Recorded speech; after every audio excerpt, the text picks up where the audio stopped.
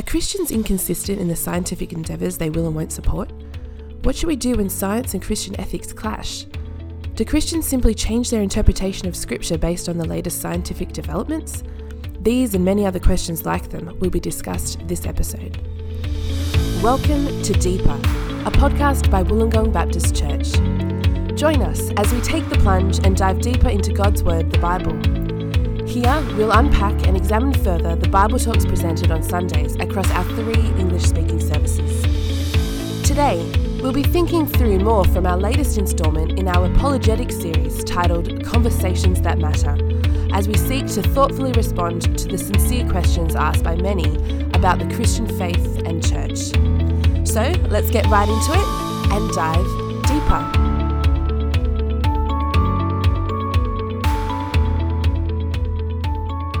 Welcome back to another episode of Deeper. My name is Grace Jones and thank you for joining us once again. We are continuing our series titled Conversations That Matter. And last weekend we had a look at the question, hasn't science made God irrelevant? Joining me today is Ken Davies. Thanks for being here. It's great to be on the right side of the microphone this time. Oh, no, you did a great job last week and the week before. I think it's harder to be the one answering the questions, surely. I'm not sure. Oh, really? Well, that's nice for me, I guess. Well, thank you for being here and thanks for your talk on the weekend. Can you just take us through what you actually said? Yeah. Really, basically, the idea is that science claims to be able to explain a whole lot of things that we observe in the world. And science is objective, it's potentially neutral, it's done amazing things. And the first part of the talk was just recognizing the reality that science has done incredible things. It's resulted in great benefits to us. As a result of that, many people give it a great deal of authority. There's a lot of trust in science because of the things that it has done for us. But that then leads to a belief that, well, it's able to tell us information about all sorts of things, including the fact that, well, God in the past was given us the explanation for why a whole lot of things take place. Why does the rain fall? How does the sun move? God's behind all of those things. But then now that we can explain those things, does that mean that God's no longer relevant at all? I then raised some issues of the logic that's behind that. There are things that we can believe logically, but then go against them, contradict them with our lives. There can be multiple explanations to the one thing, and those explanations are both true at the same time. There's a weakness in trying to use science to explain everything because science isn't the right tool to use to analyze things like beauty or art. And then that then leads into this question of some things that we know are actually based on historical understanding of what took place. There's no scientific experiment that can be done to measure or explain something. You actually have to rely on history in order to be able to investigate those things. And so that then leads into a discussion of Jesus and Thomas. Thomas interacts with Jesus and doesn't want to believe that he's resurrected because he hasn't seen him. Jesus very graciously allows Thomas to have the evidence that he demands, but then explains that not everybody's going to get that same experience, and a lot of people are going to have to trust in the witness of others. And so as we try to investigate Jesus, it's not going to be a scientific experimentation or scientific investigation. It's going to be a primarily historical one. And so we need to recognize that that's the reality. It's not that it makes it less true. It's just a different tool that's used in order to investigate him. Well, a couple of questions for you following on from that talk then. You mentioned that you quoted a couple of different Bible verses, things like the sun rises and sets and races back to where it rises, things like that. Do Christians change their reading of the Bible based on the latest scientific theories? To what extent does our current cultural climate actually filter the way that we interpret parts of Scripture?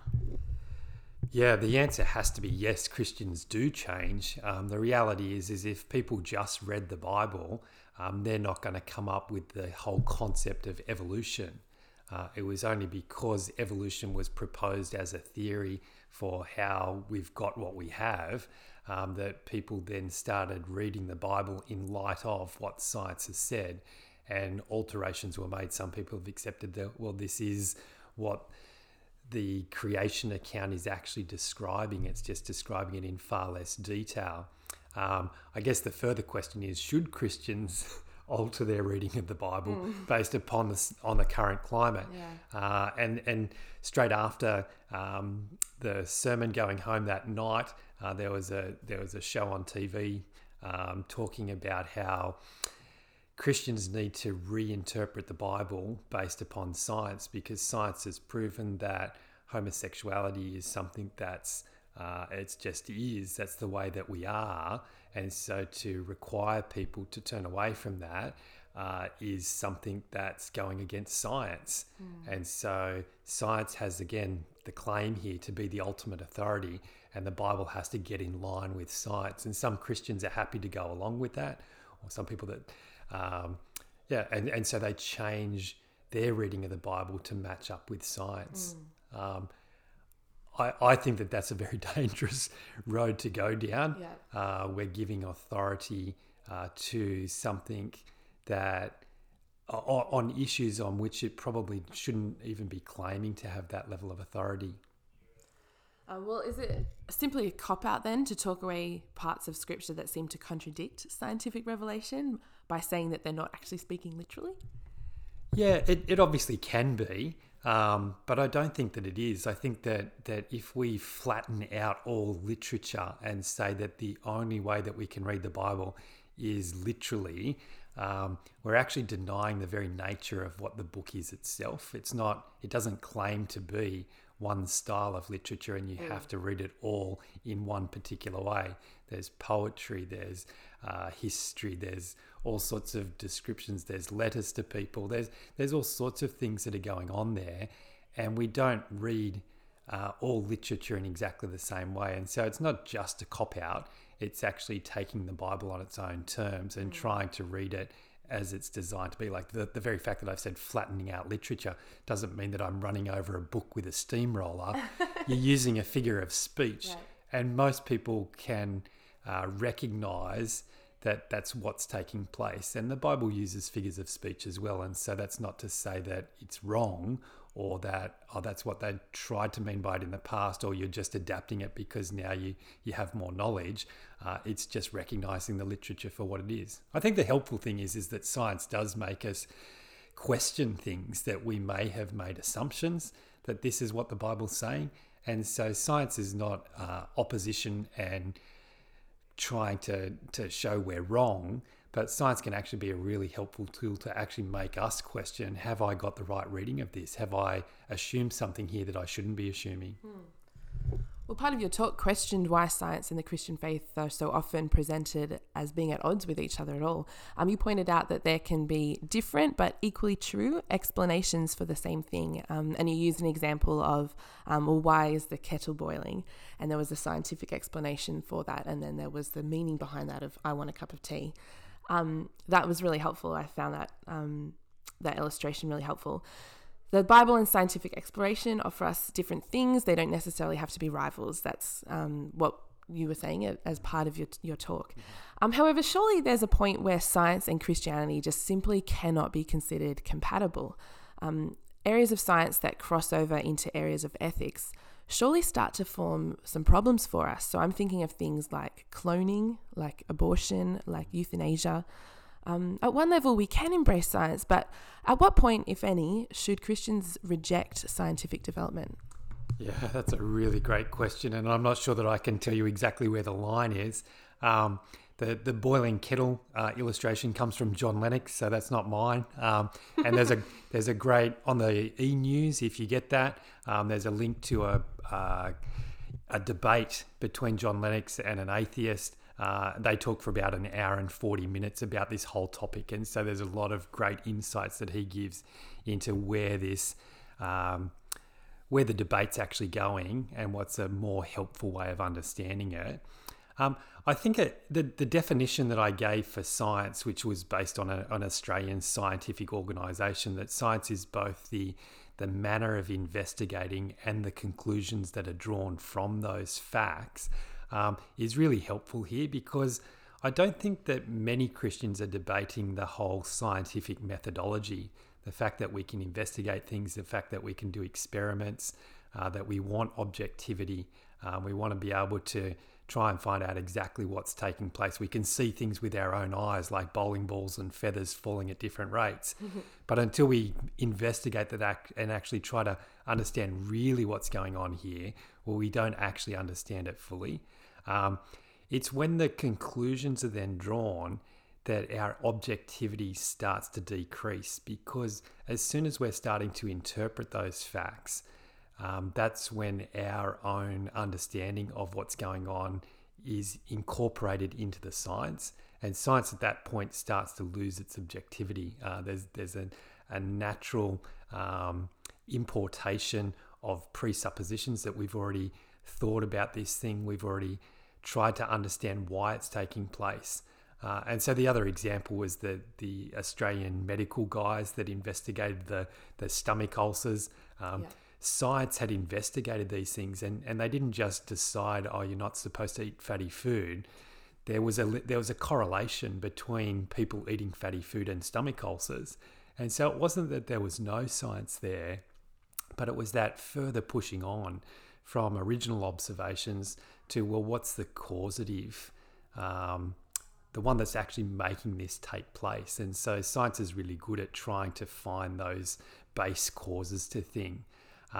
And so I don't think that we need to doubt that kind of level of science, but recognizing that scientists all have presuppositions as well. They come to a topic with ideas, with agendas, and sometimes that's what leads to the conclusions, which are still called science, but they're not necessarily as scientific as the facts, the bare facts themselves. So we do have a problem then when we start to bleed into this area of ethics? Yeah, and I think the hard thing is with ethics is that for an atheist who's talking about morals, and John, again, in that video that I referred to, John Lennox discusses this quite extensively. On what basis can we have ethics if there is no moral being behind the universe? If it's just survival of the fittest, then whatever happens is right. And so if people decide for whatever scientific reason that we can get rid of a certain group of people, well, so be it. What is right. And now the atheist will come back at that and say, no, we've got an atheistic basis for morals. But I think when you compare the two of them in detail, I personally feel that there's quite a weakness to it unless there's something outside that's giving us an external basis to our morals that actually says this is right. This links back into one of the previous talks on hypocrisy. The whole idea of, well, I know that there's a right and I determine what it is, but how do you know that your right is the right? Can we determine those things for ourselves, or do they need to come from somebody outside of us that actually has more knowledge than us, that's actually able to determine that, going down cloning is actually not a safe thing to do, so just stay away from there. I think we can recognize that some things are potentially morally neutral, and so the whole investigation of atomic energy was morally neutral. And yet, even then, when the facts were discovered about the power that's there, it was utilized by humanity to do really bad things with it. And so obviously the atomic bomb came out of that, and it's killed lots of people. It's created all sorts of radioactive waste, implications for the environment because of that. Even if something's morally neutral, it seems to be that because of the nature of humanity, we twist that around and use it for bad ends. And so I'd say the whole thing with cloning, with investigating can cells differentiate, and so stem cell research, all sorts of things like that are potentially morally neutral, but where are they going? Inevitably, they're often going in bad directions, and that's the problem with them. It's not the discoveries of science themselves, but the application of science and how they'll be used to control certain things that we probably shouldn't be trying to control. Well, that leads me to my next question. You mentioned hypocrisy and controlling things. Are Christians hypocritical or inconsistent in their choice of scientific endeavours that they will or will not support? So, for example, let's say that Christians seem very ready to embrace medicine if it will change someone's terrible health diagnosis and prolong life. So, for example, something like chemo for cancer I think a lot of Christians would readily get on board with that. But then they seem to reject euthanasia. So are we picking and choosing the times when it is and isn't okay to play God? Yes, we are. It's a fascinating term, isn't it, that we're playing God. I don't think that the use of medicine is playing God. It's a recognition that God has given us brains, the ability to investigate how certain drugs or naturally occurring things affect our bodies. And so it's actually wisdom to use medicine. You take the example of Jehovah's Witnesses who, from their reading of the Bible, say you're not allowed to eat blood, and so they rule out blood transfusions. Now, there's been a number of high-profile cases where the government steps in and say this is causing damage to a child, and so we'll overrule the parents' religious beliefs because science here shows that we can save this child through something that's quite a simple medical procedure. And so we'll take the rights off the parents and we'll tell them what they should actually do in this case. Yeah, I remember seeing a movie that came out not that long ago about that. I can't remember its name now. I don't know. Oh, it was quite good. It was basically that is that exact scenario. And so people would claim, well, Christians are being inconsistent because the Bible is saying these things and they're happy to ignore them because this brings them a benefit. But when it makes questions of what their conclusions are, then they're willing to write them off. I would argue that there's a different basis to why the decisions are being made. Medicine is not trying to control the end of life. It's trying to prolong life or to make life less painful, and so there's benefits to it without playing God and determining when life ends. And so the issue of ethics is coming back in here. What authority do we have the right to determine certain issues, certain decisions? And some things are just outside of our rights to say, this is what I think is the right thing to do. And so that's where I think that the bigger question is this an area which the Bible says these are the boundaries, this is the clear boundary of what you are and aren't allowed to do because this is how God has created us. And so humanity doesn't have the right to end life itself. And that's something that's in that God has said this is his right. Whereas medicine, he's clearly, there's instructions within the Bible to use medicine, both in the Old and the New Testament. And so it seems that God has given that to us as an appropriate tool to be using to be making life better. Thank you. Well, in your talk, you mentioned one of your first lectures at uni, where the lecturer commenced their presentation with a pretty loaded opening line, stating that men and women both have the same number of ribs. You pointed out that the sentiment behind this was a clear pushback against Christianity, against the Bible. Not that it makes claims about the human anatomy, but that the lecturer could have chosen just about any other body part of the skeleton and stated that men and women are built the same. What do we do when scientists or scientific claims intentionally bait us? In this case, it seems with a pretty willful misrepresentation of the Bible. How should we respond to that? Yeah, I think in a lot of cases we just let them go through to the keeper. I certainly didn't raise my hand and ask her the question, what are you saying here? And push back against it, because it would have just created an unnecessary debate. I think that for me, what I've recognized from what my professor was actually doing was she was making a really clear statement, not just about what she thought about the Bible, but what science is. And as I was starting a science degree, it was saying people don't want to have their treatment based upon assumptions or guesses. They want there to be a scientific basis for what you're doing. So if the physio brings out leeches to start getting rid of some bruising, then people are probably going to raise some pretty significant questions because, well, what scientific basis do you have to the use of leeches? And so the whole concept of placebo treatments that are doing things just because they feel good but are not necessarily doing anything at the causative level for treating the injury. And so I think that what my professor was actually trying to do was say that as we're doing science, we want you to do good science. We don't want you to just assume things, but to actually try to prove them.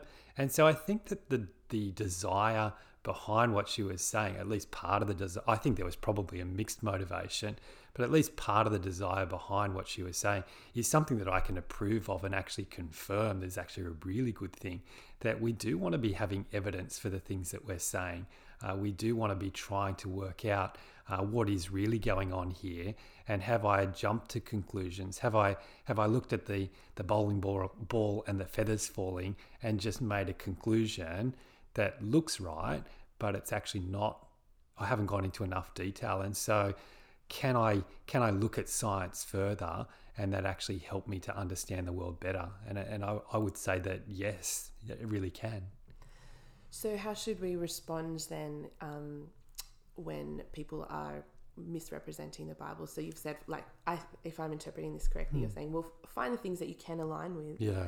Find the good in them. Yep. In their argument. Yep. Is that it? Yeah, absolutely.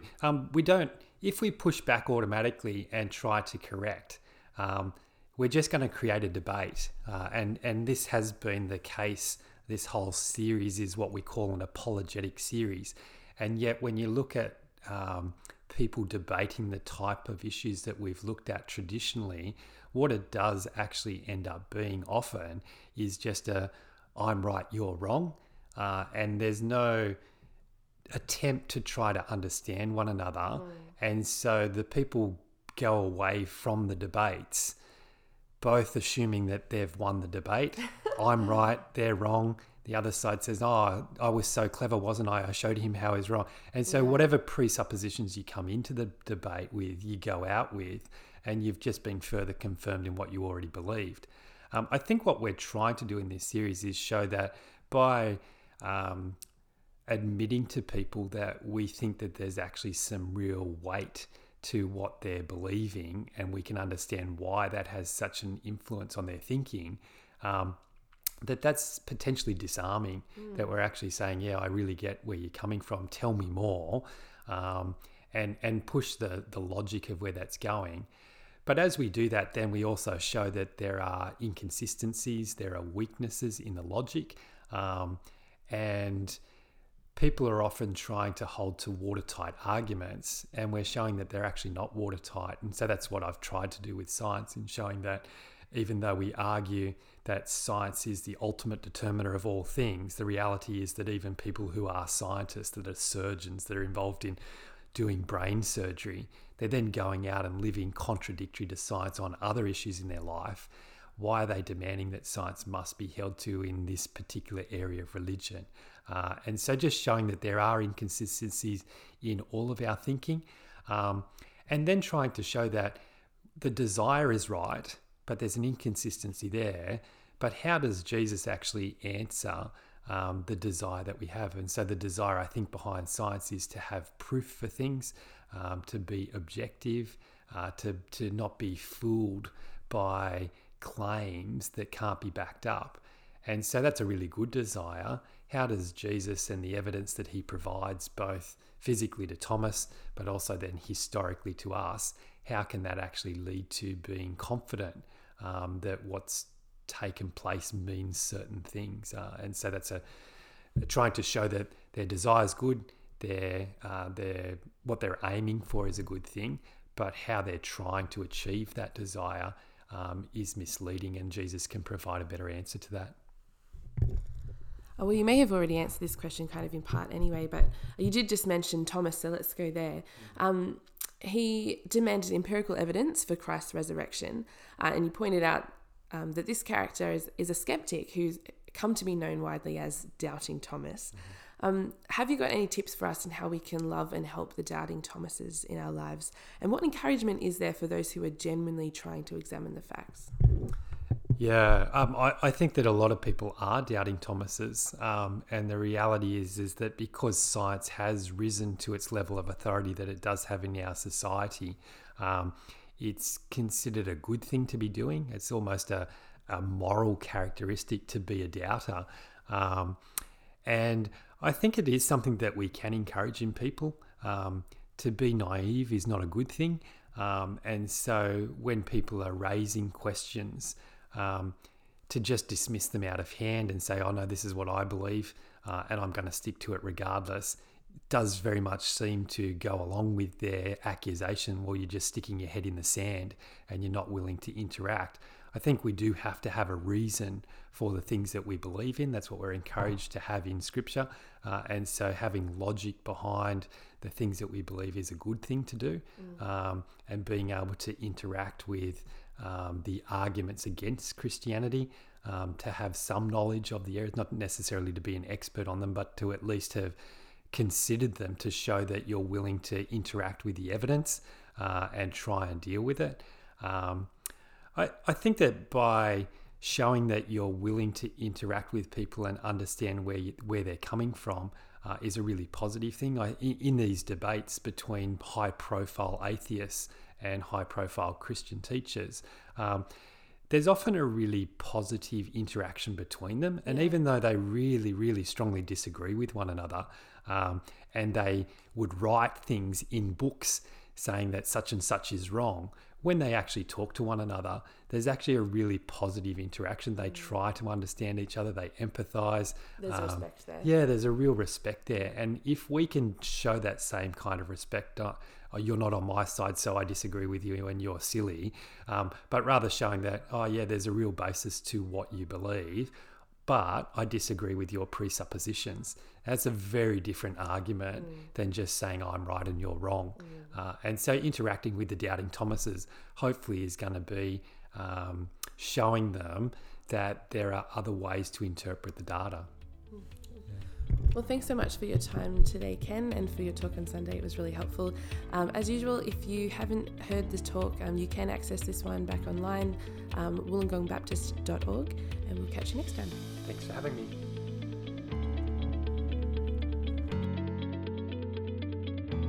You have been listening to Deeper by Wollongong Baptist Church.